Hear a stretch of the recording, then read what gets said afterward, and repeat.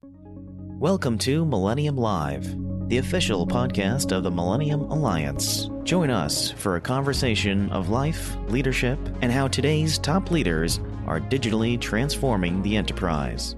Hi everyone, welcome to Millennium Live. My name is Katie Perry, and today I'm joined with the co-founder and CEO of GitGuardian, Jeremy Thomas. Thank you so much for being here today, Jeremy. Hello, thank you. Can you explain exactly what GitGuardian is?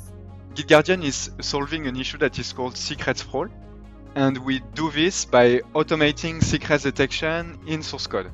So when we think about securing source code, we think about implementing a SAST solution. One example would be checkmarks. We think about implementing a solution that is detecting vulnerabilities in open source dependencies. One example would be Snyk.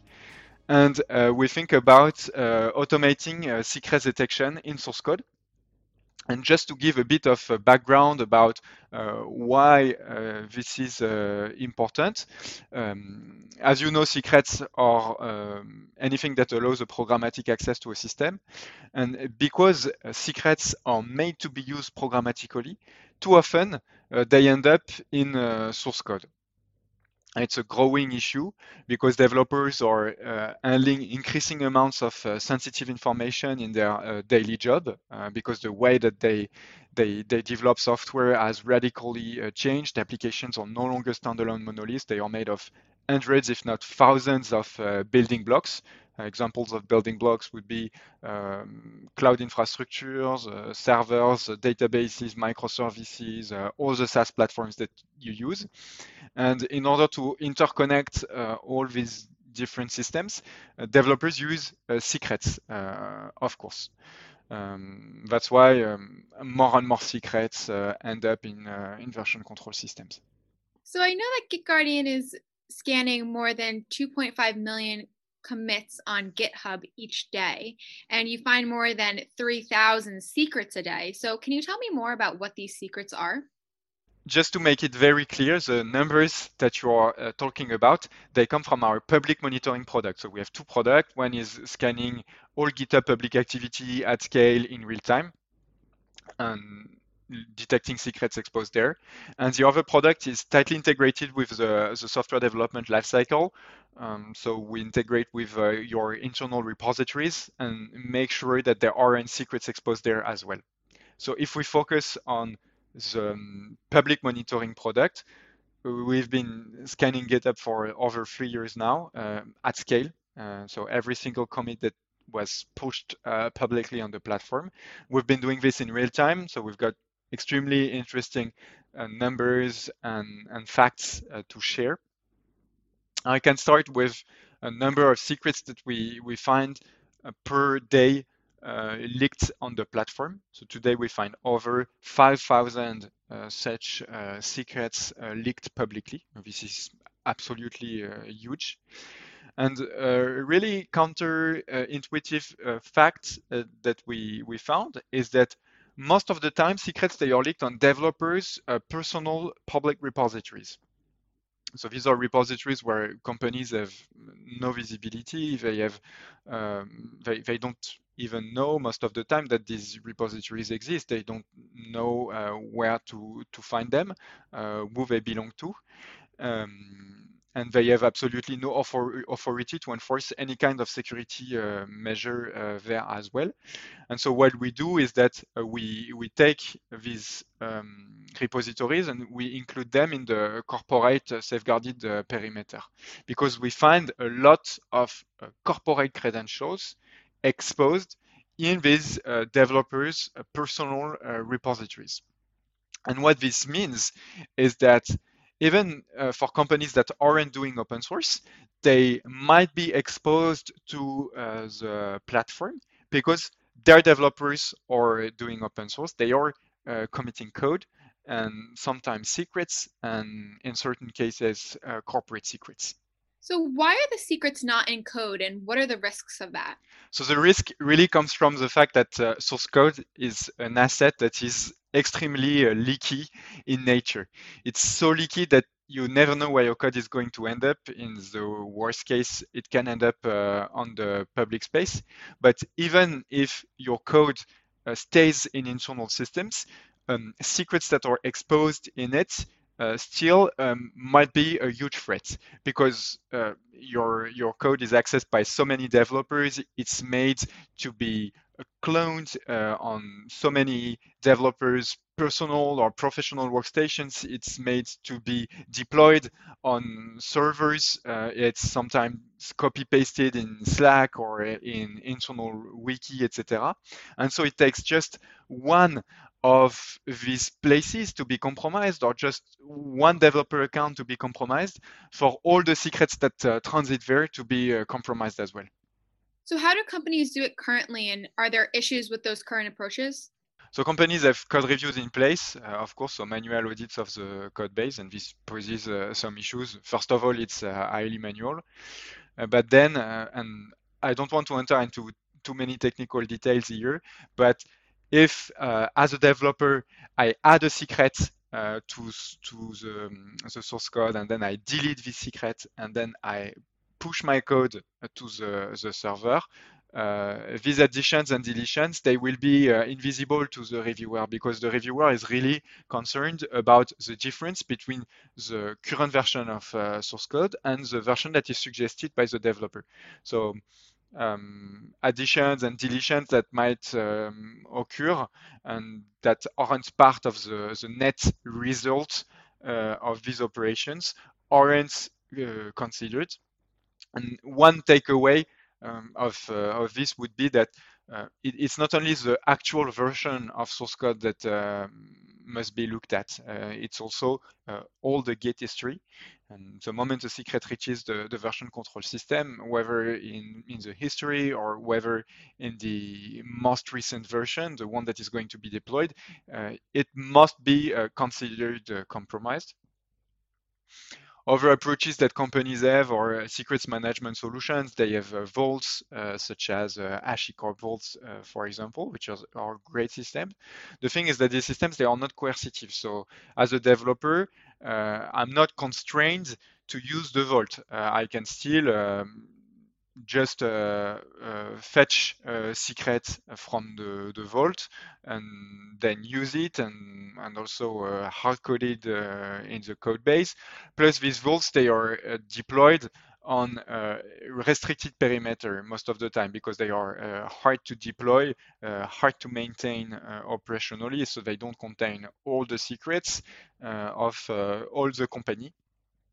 And so you still need a complementary system such as GitGuardian to make sure that your source code is not used as secret storage. Can you give us an example of this in recent events? There are many examples in recent events, of course, but I will cite the Uber case. It's a bit old, but it's a textbook case, and it's a textbook case because it illustrates very well the duality between the public side of the problem and the private or internal side of the issue, because there was not one Uber case, but Uber was compromised at least twice due to leaked credentials. The first time, it was due to credentials leaked in a developer's personal repository on the GitHub platform. And so there were at least one credential giving access to a database containing some PII records. And in the second case, the credentials weren't exposed publicly. They were left in a private repository belonging to Uber. But this private repository was compromised. It was compromised due to poor password hygiene from one developer, plus lack of multi-factor authentication at the organization level. And so hackers were able to gain some initial access into this repository.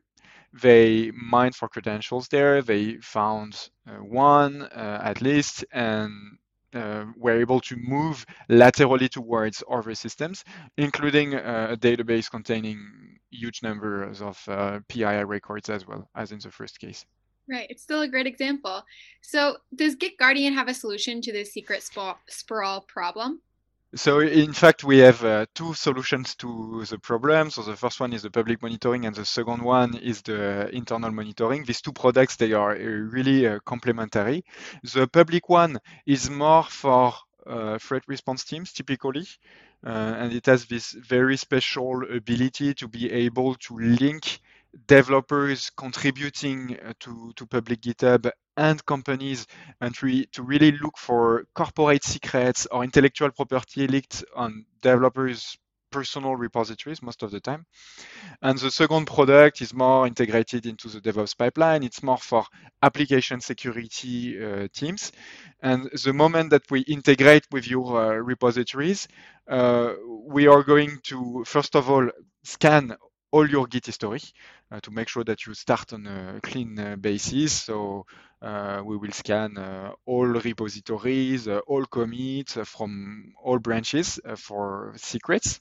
At this point, generally, with our customers, we will find thousands of secrets to remediate.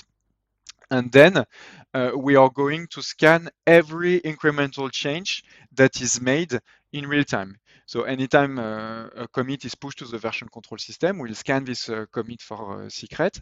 And in both cases, so both for the public product and for the internal product, when we find something, we alert both the developer responsible for the commit and the team that is using GitGuardian dashboard, so either threat response or application security most of the time. And we help developers, security teams, and also DevOps teams remediate, investigate first, prioritize as well, and remediate. So anytime a secret reaches either the public space or the version control system, the internal VCS, it must be considered compromised and it must be revoked. So you need to make sure that you don't have downtime with some systems running in production. Of course, you must make sure that a new secret is distributed to developers, to servers, to applications as well. So remediation really is a teamwork, and we provide all these different teams with the tools that they need to achieve this. Wow. So can you explain exactly how GitGuardian detects the secrets? First of all, I like to stress out that the detection problem is really a challenge because it's all about finding the perfect balance between not raising too many alerts, including false alerts that can give rise to alarm fatigue, and not missing real credentials as well. So it's a complicated issue, and we have a dedicated team in place to do just this secret detection. We call it the secrets team. And so we have learned that it's not just one algorithm that works, but more a combination of them. So of course, we have some entropy statistics. We have also some regular expressions because certain credentials, but it's not the case for the majority of them. They all start with the same pattern. We have some pattern matching in the context of the presumed credential. So if the context is sensitive, this presumed credential, it might be a strong indicator that it's really a credential and that we should raise an alert. We also check the validity of certain credentials against the public APIs. And we have a feedback loop because we send thousands of alerts per day to our users, and our users have the option to give us feedback about whether or not this is a true alert or a false alert, and this helps us achieve really the best performance that you can find on the market today. But the best way to be convinced probably is to try our product. Great. Well, thank you so much for joining us today, Jeremy. It was wonderful talking with you and learning more about GitGuardian, and we hope to see you soon. Thank you very much, Katie and Millennium, for having me. One final word, maybe. As you probably noticed with my French accent, so GitGuardian is a French startup, but we do most of our business in the United States already. 95% of our revenue come from there. And so we will be extremely happy to meet you during the Millennium event. See you soon. Thanks for listening, and be sure to subscribe to the Millennium Live podcast. New episodes every Monday. If you have interest in participating in a discussion like this one, feel free to reach out to us. Email info@mill-all.com.